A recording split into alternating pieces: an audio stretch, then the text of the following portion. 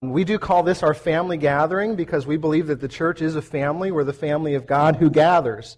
And so you may be here thinking that you're in a church when really you're among the church. And so the whole reason that we get together today on Sundays is to celebrate what Jesus has done and be equipped for the work that God has called us to do as His people all week long. And so if you're visiting with us today, welcome. We're glad to have you here. We're doing a series that we're doing basically all summer called Invisible Made Visible. And so what we're talking about throughout the series is how do we get to know God if we've never been able to see Him? If nobody can see Him, how do we know Him? And what John says when he writes about Jesus is no one's ever seen God, but the one and only Son, who is Himself God, that's Jesus, is in closest relationship with the Father, that's God, and has made Him known. And so if you want to know what God is like, if you want to get to know Him, if you want to follow Him or serve Him or have Him be present in your life or in your world, you need to know Jesus. There's no way around that. There's no escaping that. That's how we get to know who God is. And so what we've been doing in this series and what we'll continue to do throughout the whole summer is talk about different aspects of who God is and then how those aspects are really fleshed out in the person and the work of Jesus. And last week, Pete brought a message on the faithfulness of God. How do you know God's faithful? It's because of Jesus. And so we talked about that last week and heard great reports that God was really speaking to us as a community through Him. So thanks, Pete, for being obedient to the Spirit to do that. Today, what we're going to do is talk about one of the primary ways that we know that God is faithful, and that is a term that is used particularly of Jesus to describe who He is. And it's a term that most of us probably, if we've been around the church for any length of period of time, we think we have a grasp on. We think we understand what it means. We think we know it and how it applies to our lives. But the question I would ask is, do we really? Do we really understand what this term means? Because it has incredible implications for the way that we live our lives as we get to know who Jesus is. And that term is this. It's the Lamb of God. That Jesus is the Lamb of God. And so even if you think, man, I've heard this message, I know what this is all about, I've been around the church, I would pray that you would really listen to the Spirit speak to you for two reasons. And the first one is you may not really understand what God may want to say to you in terms of Him being the Lamb for you who takes away your sin. And so God may want to bring about a brand new understanding for you, to bring about some new things that would happen in your life because of that. And secondly, He may want to use you to speak to somebody else so that they would understand who God is because Jesus is the Lamb of God. And so, as His people, we're being equipped here today so that we would go out and be an accurate representation of who He is and be able to speak to other people about who He is so that they would know and be able to respond to the love of God that's in Christ. And so God may have a plan to use you specifically to do that. And so even if you think, yeah, I know this, then be listening for how can I communicate this so that somebody else might know it. So the first person to use this term, the Lamb of God, as it applies to Jesus particularly, is a guy by the name of John the Baptist. And he appears first in John chapter 1. And so we're going to look there in just a second. But it appears on page 736 if you're going to follow along in the Bibles that are kind of around your seat. And John the Baptist had a particular role, and his role was to be a forerunner to tell people about Jesus' arrival in the world. God specifically raised him up to use him, and he began his ministry by baptizing people in the Jordan River. If you know anything about the story, it's the same river that was used when God brought Israel into the Promised Land. And when they got to the banks of that river, God parted the river in two so that they could pass through on dry ground. And he was doing this, John was baptizing people in this river to prepare them for Jesus' arrival. And so he's doing this as a sign that God is the one who's going to carry them into everything that he wants for them. And so John is baptizing people because like a lot of us, like most of us, they weren't living the way that they should. And so John was baptizing them into repentance, into a new way of living. And people who were getting into the water with John were basically saying, I'm a bit of a mess. I need God's help. I don't live the way that I should. If you're going to use a term to describe me, it would probably be the term sinner. I need God's help. I need His intervention. I need something new. And in order to receive the Messiah, I need to recognize that I'm in a place where I need help. And so I know just in a room this size, that may be some of you today. You may come through the door saying, I need God's help. I need His intervention. I know I don't live the way that I should, and I need Him to do something different in me if I'm going to live differently. And that's where these people were. And so He's baptizing them to prepare them to be able to receive Jesus. And so we're going to tell a bit of His story before we move on and how He brings up this term, the Lamb of God. He says this, "Now this was John's testimony when the Jews of Jerusalem sent priests and Levites to ask him who he was. He did not fail to confess, but confessed freely, 'I am not the Christ.'" So he's saying, I'm not the one that's going to come and do this. They asked him, "Then who are you? Are you Elijah?" He said, "I'm not." "Are you the prophet?" He answered, "No." Finally he said, "Who are you? Give us an answer to take back to those who sent us. What do you say about yourself?" And John replied in the words of Isaiah the prophet, "I am a voice of one calling in the desert, make straight the way for the Lord." Now some Pharisees who had been questioning him said, "Why do you baptize if you're not the Christ, nor Elijah, nor the prophet?" "I baptize with water," John replied, "but among you stands one whom you do not know. He is the one who comes after me, the thongs of whose sandals I'm not worthy to untie." This all happened at Bethany on the other side of the Jordan where John was baptizing. The next day John saw Jesus coming towards him, and he said, "Look, the Lamb of God, who takes away the sin of the world. This is the one I meant when I said, 'A man comes after me, has surpassed me, but he was before me.' I myself did not know him, but the reason I came baptizing with water was that he might be revealed to Israel." Then John gave this testimony, "I saw the Spirit come down from heaven as a dove and remain on him. I would not have known him except that the one who sent me to baptize with water told me, 'The man on whom you see the Spirit come down and remain is he who you will baptize with the Holy Spirit. And I have seen and I testify that this is the Son of God.'" The next day John was there again with two of his disciples. And when he saw Jesus passing by, he said, "Look, the Lamb of God." And when the two disciples heard him say this, they followed Jesus. So the Lamb of God who takes away the sin of the world. You may not know this, but this is one of the most important things that you can say about Jesus. There are a number of things that people say about Jesus, that he was a good teacher, that he was moral, all these different things. But this is one of the most important things. This is the statement, this very statement, Jesus is the Lamb of God, is the answer to the ultimate longing of the human race. It satisfies even the deepest desire of our hearts as people. Now, you may ask, what in the world gives me the ability to say that? Well, in order to understand how important this statement is, we have to go back to the beginning of the story. Because John's audience would have had this flood of imagery come to their minds when they heard this term used, and particularly about Jesus. They would have understood all of these pictures and stories and images, all would have come to their mind. And unless we read them, unless we understand them, we have no access to them. But we do the same thing in life. If I were to tell you a term that's particular for our day and age, you would have specific instances to be able to go, I know exactly what you're talking about. I don't even have to explain it. So if I said to you the word Obama, you have particular, images in your mind. You have a particular person in a particular office and particular, policies, and you may have in your mind a day of inauguration and all that took place that day. There are stories and images that are rolling around in your mind because of the word that I said. And it would have been the same for people of that day when John used this word, the Lamb of God.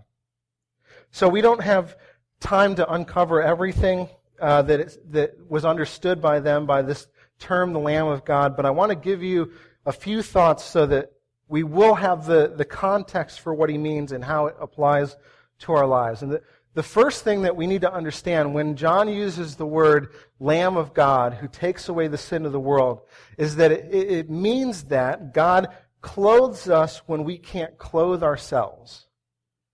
God clothes us when we can't clothe ourselves. One of the meanings of that word is that particular phrase. So the first place that we see that we need to look in order to understand that this is occurring is at the very beginning.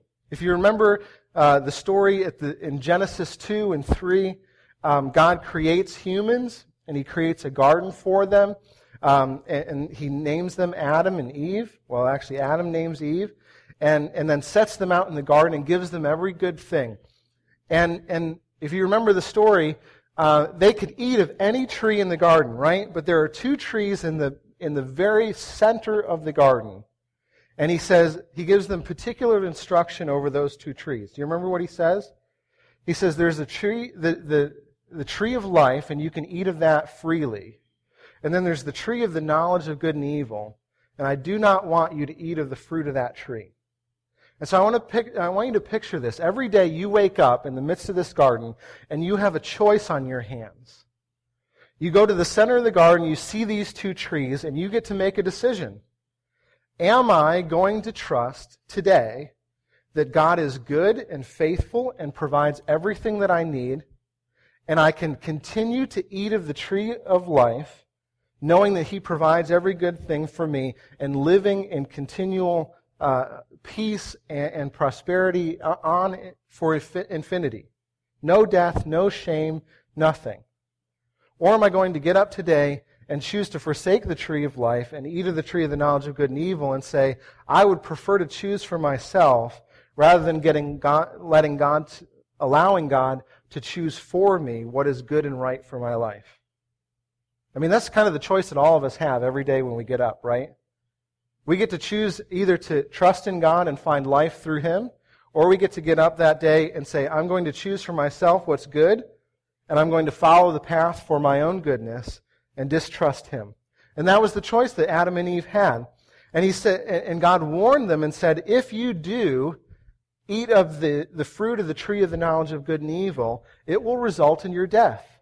Because you will have rebelled against the giver of life, the one who gave you the tree that sustains you, and you will have eaten of something else to try to replace God in your life with yourself. He said, if you do that, it will lead to your death.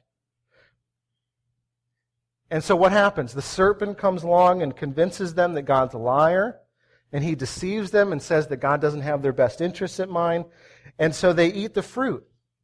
And Eve eats it, and then she gives it to Adam, and he eats it. And then we see the result of their eating and disobeying God in verse 7 of chapter 3 in Genesis. Then the eyes of both of them were opened, and they realized that they were what? Naked. So they sewed fig leaves together and made coverings for themselves. I don't know how many of you are like outdoor people? Have you ever tried to... You know where I'm going with this, right? How many of you had to when nature called, go in nature and then use nature to clean yourselves? Okay, all the hands went down except for a couple now. How comfortable is that experience? Have you ever chosen a fig leaf? It's not the most comfortable experience. There's probably some chafing going on, right? Not the greatest thing, but imagine this. You have two people who do not realize what it's like to be ashamed. They've never had to cover themselves before. All their lives they have been naked and unashamed. And now suddenly they feel the need to clothe themselves. I mean, how many of you have kids that love to run around naked? There's something how many of you are, no, I won't go there and ask that question. But there's an innocence there, right? Have you ever seen a child do that, where they just don't care? They are completely naked and unashamed. But what happens as they get older? They start to become ashamed, don't they? They feel a need to clothe themselves. They feel the need to cover up their bodies. And now you could make the case, that it's society that's telling them that they need to do this. But it's inherent in all of us. We get to a certain age where we start to realize that people are looking at us and making judgment calls about our bodies. And the result is we end up layering and layering and layering on more. And so the reason that we put clothes on, and particularly as we age, is because we become more and more cognizant, more and more aware of how ashamed we are, how broken we are. Internally, we know that there's something wrong, and so our souls cry out for clothing, particularly as we age. And even those who you say, well, yeah, I know, but we have a youth culture, and our youth culture loves to be, show as much skin as possible. But you talk to even those people, particularly later on in their lives, and what they will often say to you is that they regret deeply for some of their choices. Right? There's a deep understanding that as we get older, we cover up because we're becoming more aware of our frailty, more aware of our weakness and our brokenness and our inability to maintain our own bodies. Do you know where that all comes from? It comes from this story. But it's not just age either. See, our bodies hold all kinds of experiences. I have a neighbor who has psoriasis, and he has it pretty bad on his legs, and he will not wear shorts around anyone because he's ashamed of what they might think or say about his skin. And so he covers up. He will not show it to anyone because he feels like he could never bear that to another. I have another neighbor who has some tattoos that indicate that he's hurt some people in his past. And there is deep, deep shame in terms of the experience of his own life, and the regret that he has over some of the decisions that he made earlier in life leads him to now be very, very selective about who he allows into his life, because he believes that the moment you see him, you're making a judgment call on him. And so he will not be around great groups of people, because the moment he meets you, he feels the need to explain and to hide and to cover some of the tattoos that are on his own face, because he goes, these people are going to make a judgment call about me, and I can't have that happen, and so let me manage their opinion of me.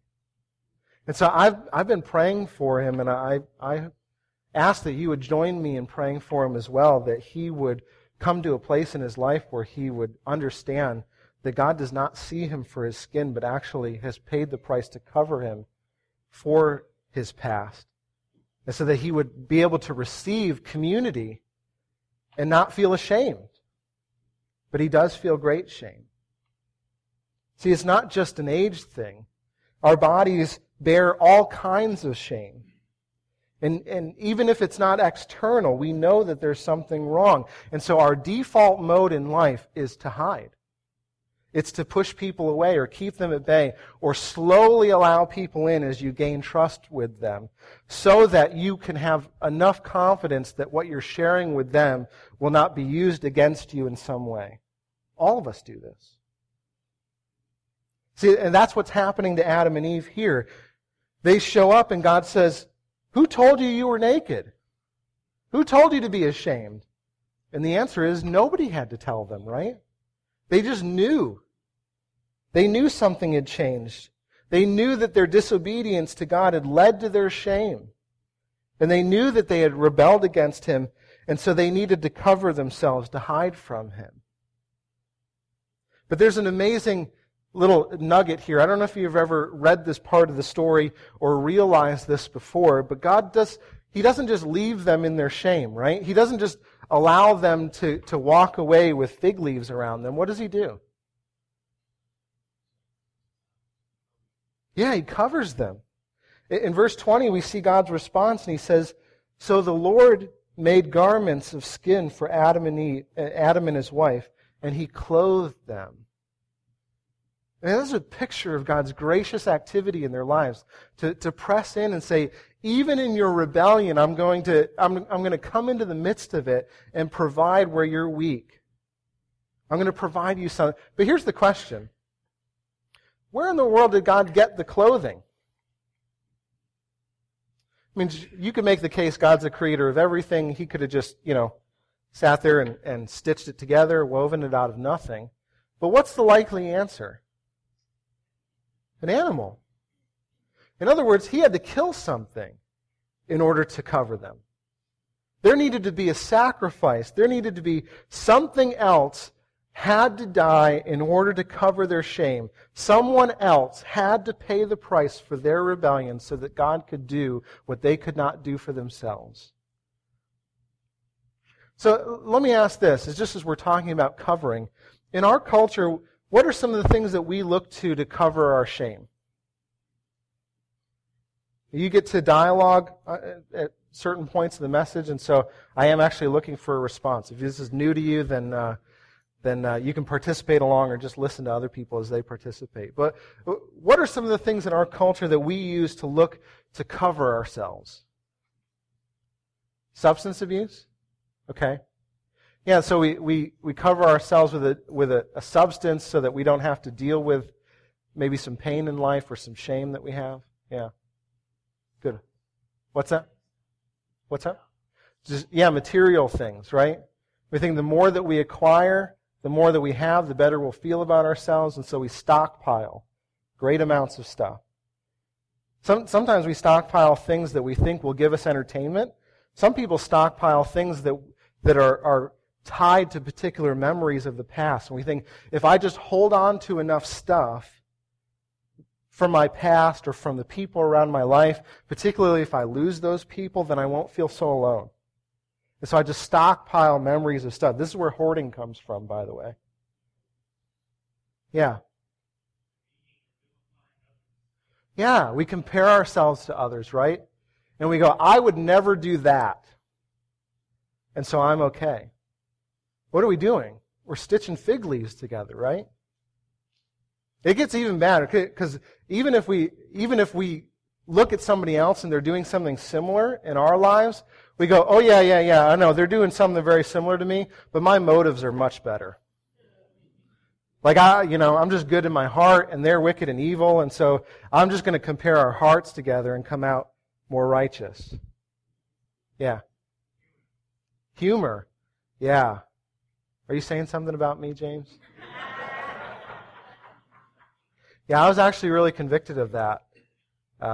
Recently, I read an article about sarcasm and what you're actually, like, what's going on in your heart as you're being sarcastic.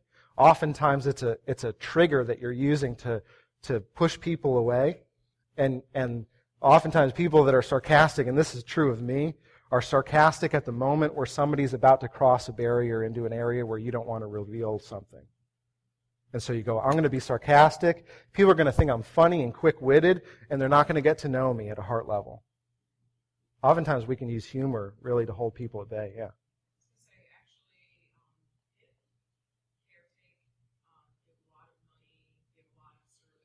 Yeah.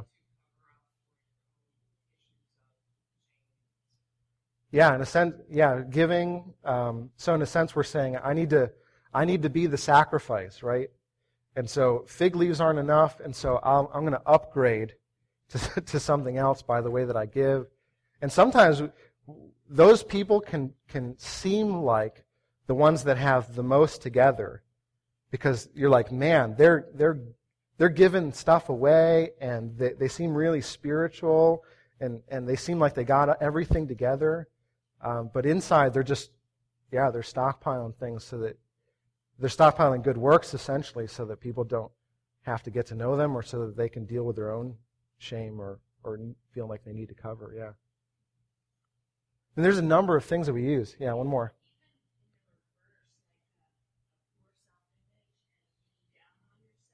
Yeah.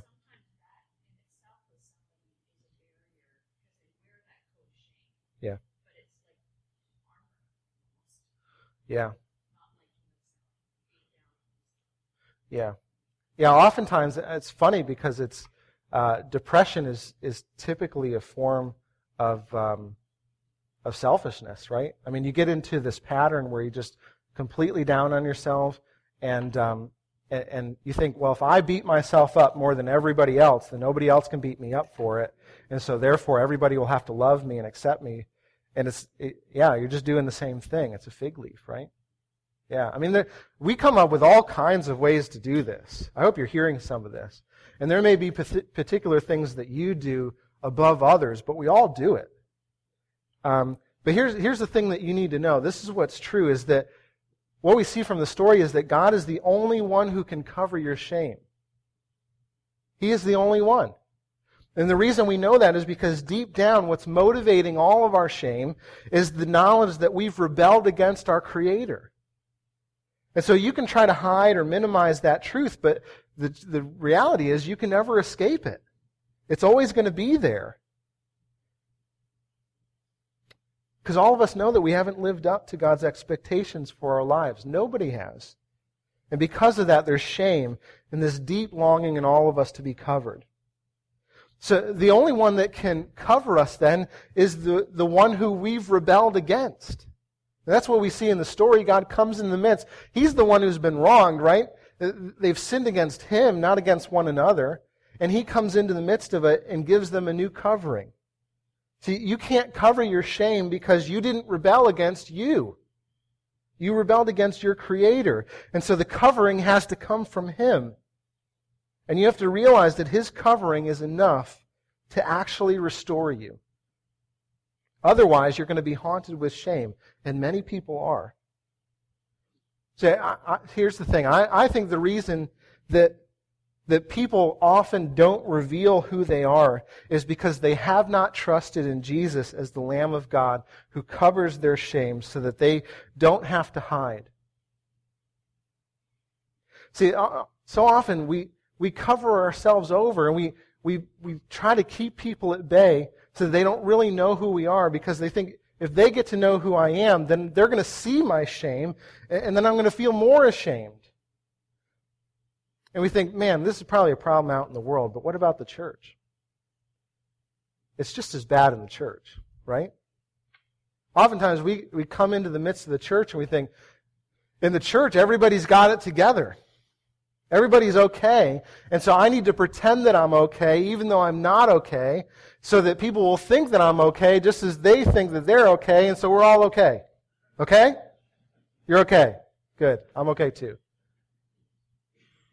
Let me ask, though, when is the last time when somebody's asked you how you're really doing that you go, I'm kind of a mess right now? See, if you have confidence that Jesus is the Lamb of God for you, who covers over your shame, then you can be honest. And here's how you know. Like, we do life groups around here where people get together and they talk about life and they help disciple one another.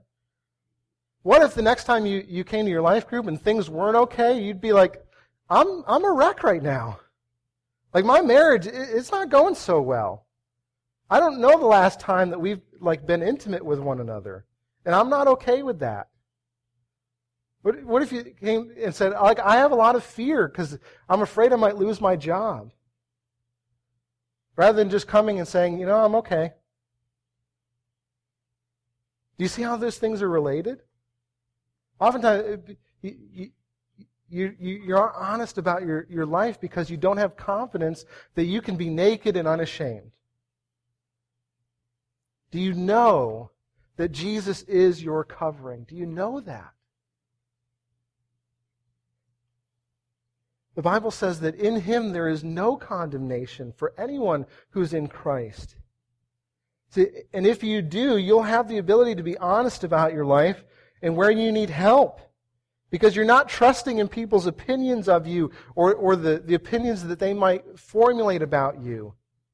You're not worried if people are going to break the confidence of the group and go out and tell somebody else, because you're like, I'm probably more messed up than you realize. I'm more messed up than I realize. That's why I need Jesus. That's why we all do. So go ahead and talk about me behind my back. Not that you should. But if you do, I will not place my confidence in you and the opinions that you make about me, because I have more confidence in what Jesus has done on my behalf. And so I can be naked and unashamed before you.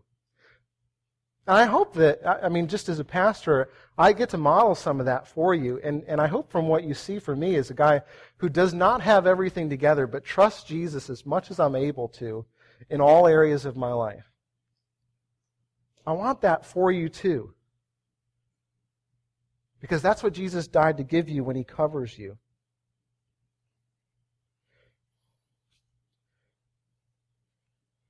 Next thing we're going to talk about is that God rescues us when we can't rescue ourselves. God covers us when we can't cover ourselves.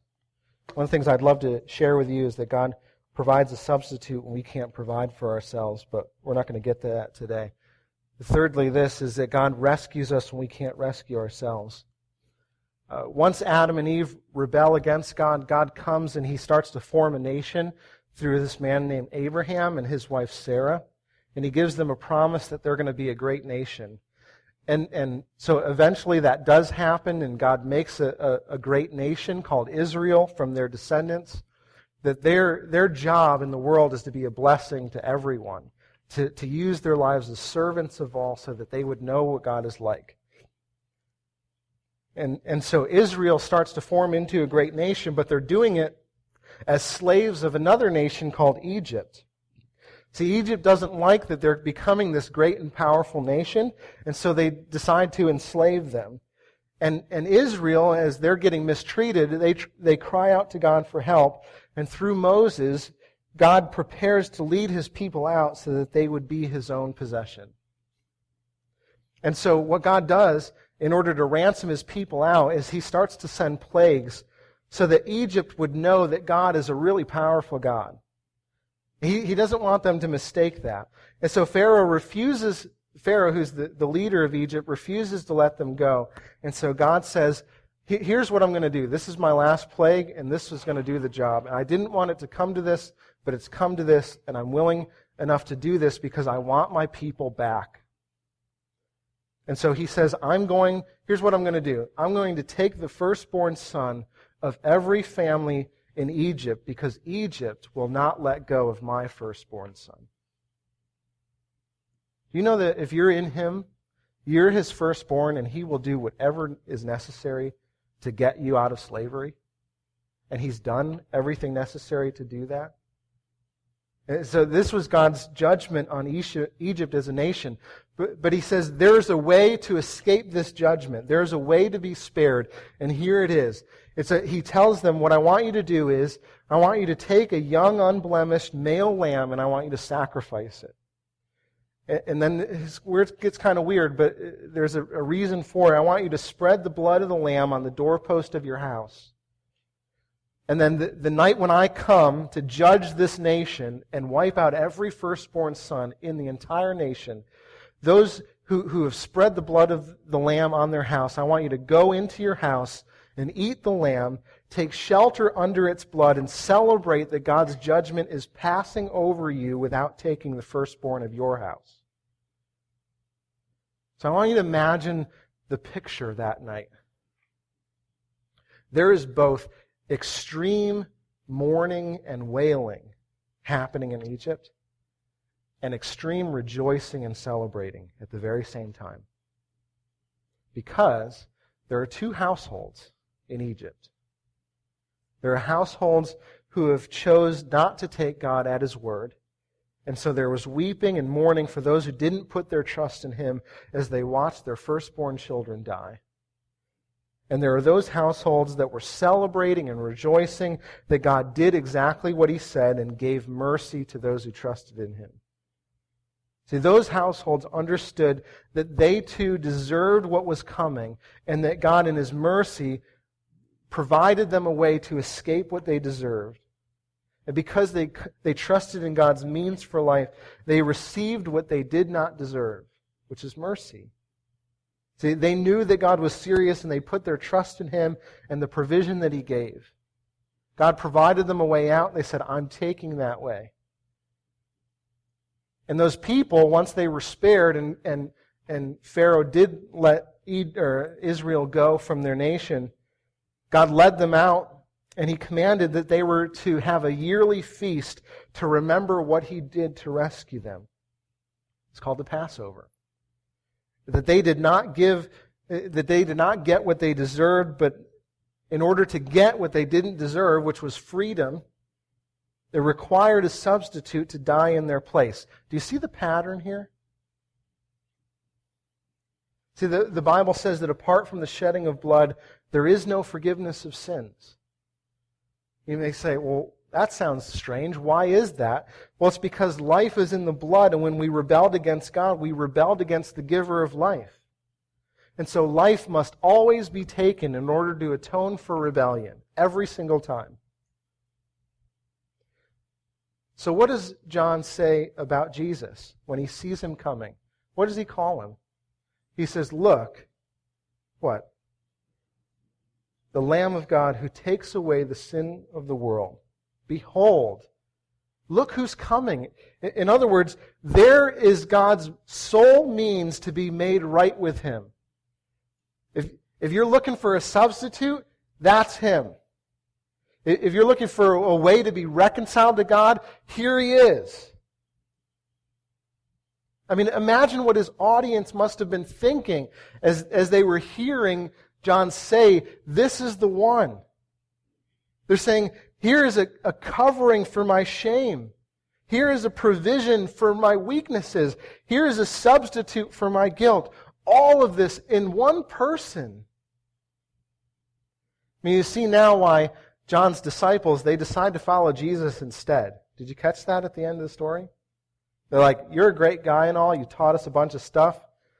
I'm going with him. You know? What's that? Yeah, he didn't. Yeah. Because he trusted in Jesus too, right? Now you think, okay, well, how is Jesus all of this stuff? Like, how could he be all these things? It's through the cross, right? On the cross, what happens? He who is perfect and unblemished, the Lamb of God, who lived a perfectly submitted life to the Father, never rebelled against Him. He is outside the walls of the city on a cross, hanging what? Naked and ashamed. He's utterly naked, completely ashamed, so that those who would trust in Him could be naked and unashamed, just like they were in the garden before the rebellion happened. He becomes for us our substitute offering. He is the offering before God on our behalf. And He becomes the Lamb who is slain so that all who take shelter in Him won't perish. I mean, what gets held up at football games? What verse do you see all the time, right? Which says what? Love the world, that He gave His one and only Son, that whoever believes in Him, whoever trusts in Him, whoever puts their faith in Him, shall not perish, but have everlasting life. Do you hear it? Taking shelter underneath the blood of the Lamb so that they would be spared and have new life. So let me be clear about this, because oftentimes what gets peddled as Christianity is like, just try to be a good person and believe in God and like throw up a few prayers every once in a while, and God and you'll be pretty good, right? And oftentimes that's what Christianity gets reduced to. I want to be clear so that you understand this. The way that you become a Christian is not by believing that a God exists and throwing up prayers every once in a while. The way that you become a Christian is by trusting that Jesus is the Lamb of God in your place for your sins. and you bank your whole life on this Lamb who takes away your sins and makes you whole again to forgive and cleanse you of your rebellion against God. That's what it means to come to Him. And because He's the Lamb, you believe that everything He says is good and true, and you build your life upon it. So when He says, follow me, you say, I'm in, right? And if you believe this, when we're talking about Jesus as the Lamb, I hope that as we're saying this, you're going, yes, this is true. Like, tell me more of this. Remind me of who He is, because I need this knowledge in my life. I need to know Him better. I need to understand this so that I can be reminded that it's not up to me and that I don't have shame and that I can be free of guilt. But if you're thinking to yourself, I already know this. Can we move on to something else? Can we get to something better? Can we move on to the 201 here, and not just stay in the 101? This is the baby pool. I want to get to deeper stuff. You may not realize what you have when John says, "Behold the Lamb of God who takes away the sin of the world." You may not realize it. If that's you, I want to call you to behold Him, to see Him anew, to place your faith in Him. Because when you do, the writer of Hebrews says that one of the most wonderful things that you could ever have occur to you happens. You may not realize that if you're in Christ that this has happened to you, and if you're not in Christ, you may not realize that this is on the offering table. And so I want you to understand what's actually being offered to you when Jesus says, "Behold, I am your Lamb of God. Will you take shelter under me?" In Hebrews 10, the writer says this, and I want you to understand the implications of this because it's tremendous. He says, day after day, every priest, talking about Israel, stands and performs his religious duties. Every day, morning and night, somebody had to go into a temple and sacrifice an animal so that we wouldn't die. Morning and night, every single day, twice a day, for infinity. As a way to say, something needs to die in order for people to live, and so God required that a sacrifice was given over and over and over and over again, just so that we could take our next breath. That's how serious our sin is, folks. I hope you realize that. Again and again, He offers the same sacrifice, which He mentions, by the way, can never take away sins. All it does is like a placeholder in a book, but it can't do anything to actually cleanse us. All it does is keep us from dying. But when this priest, who's he talking about?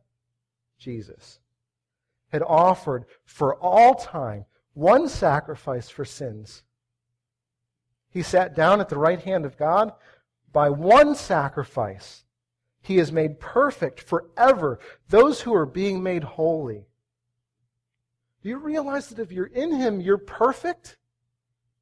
Like there is no spot or blemish on you because Jesus, who was the perfect Lamb, transferred all of His perfection onto you so that you can stand naked and unashamed and go, I know I'm messed up, but in Jesus, I am whole. I'm righteous.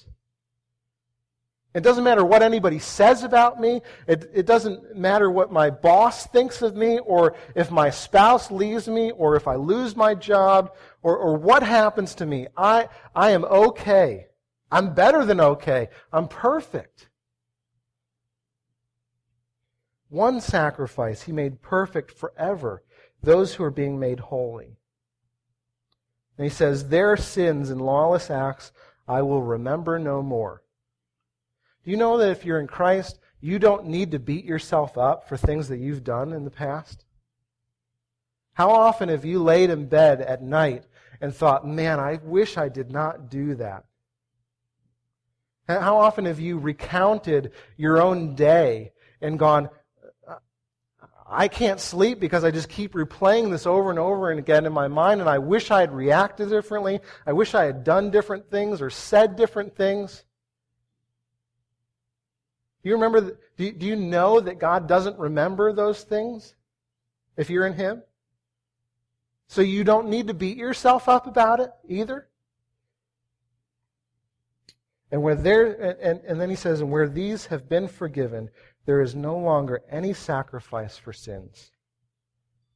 Do you know what's true? You no longer need to make sacrifices in order to atone for yourself. Folks, that should be the best news you have ever heard in your entire life. You don't need to walk out those doors and go, okay, it's up to me now. All right, let's make things happen. Who do I need to impress? Where do I need to go? What do I need to do? None of that. You get to walk out those doors and go, I am completely free because one sacrifice was made for me at one point in time, and I am forever holy because of that. Is that good news to you today? I hope it is. I mean, we should be thinking to ourselves, I can't believe that this is true. I can't believe that I get to live this life. But you'll only get to live it when you realize that His sacrifice is worth more than any sacrifice that you've ever made for yourself. And so I want to ask you today, and I want you to really consider this, even as we respond to God and come to His table, whose sacrifice am I trusting in more for my own life? Who needs to say, you're okay, in order for you to be okay? Do you need to measure up? Do you need to be as good as your dad and leave a legacy in order to feel like you're a success in life? Do you need to be a good parent and feel like your kids turned out okay in order for you to feel like you've made it? Do you need to get a successful job and make a certain income? Do you feel like you need to give enough? And if you just give away enough of your income, then you'll be holy? Or do you trust in Jesus as the sacrifice for you so that you could be free? See, in Him you're covered. In Him you're provided for. In Him you're rescued. I realize you may be sitting here saying to yourself, but I don't feel like any of those things. Well, that's the whole reason why we're here today, right?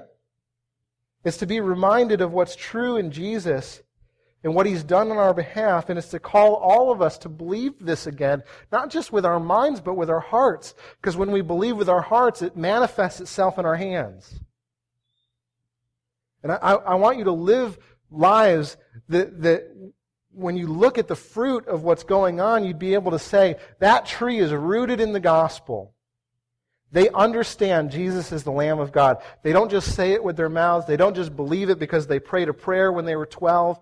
They demonstrate that they understand that they're taking shelter in the blood of the Lamb because they're new. And they're being made new each and every day. That's what I want for you. This is amazing news. And we need to be reminded of it often. So here's what I'd like you to do as we close. We're going to open up the table. And when Jesus, before He was crucified, the night before He died, He gave a reminder for all of us. And He said, I want you to take this bread and eat it because this is my body, which was broken for you. And so you don't need to be broken anymore. And so if you feel this morning like you're weak, like there are things that are standing against you this week and you have no way to know if you're going to overcome them or not, I want you to come this morning and eat of the body, which is in the form of bread. It's not actually His body, but we remember Him through it. And say, in Him I'm strong. I'm weak, but He is strong. And I'm in Him, therefore I am strong. And if you felt shame, if you feel like there are things that I've done or have been done to me and I don't know if I can forgive them or overcome them, I want you to come this morning and realize that what Jesus said, this is my blood, the blood of the new covenant. Take it and remember that in me you are forgiven. That's what it means to take shelter under the blood of the Lamb. And that's the whole reason why we celebrate that in this form each and every single week. Because the only hope that all of us have to leave this place and actually see our lives change is Him. You think, I know, but it turns into a ritual. I mean, we just have it here every week. I know. Because it's a visual demonstration that our only hope is Him. And so if you feel shame, bring it. Bring it to the table. If you've been trying to be your own provider, lay it down. If you've been trying to sacrifice your way into feeling better about yourself, come to the table and exchange it for the perfect Lamb given for you. It's my encouragement to you is to take refuge in Him. Does that sound like a good plan? And then we get to sing about Him. That's like even better. I hope some of you are going like, let's just get through this stuff so we can just sing, right? I hope that's where you're at, because we should want to sing to Him. We should want to cry out with everything that's within us, thank you, God, that you're the Lamb. Thank you that you cover me. Because He is that. So let's come to Him. Father, thank you that you're the Lamb who was slain on our behalf. Thank you that we don't need to rely on our own fig leaves to cover us, but we can rely on the body of the Lamb that was broken for us and the blood shed to forgive us. Thank you that you provide for us when we can't provide for ourselves. Thank you that you cover us and rescue us when we can't rescue ourselves. Help us to have confidence in you and not in us. And thank you that He who gave His life for us then rose again and now stands before the Father all day and night saying, God, don't give them what they deserve. Give them what I deserve. Thank you that we have one in heaven who is continually speaking on our behalf to bless us and to change us. Thank you that you've done the work through your Son. And so we trust in Him. Amen.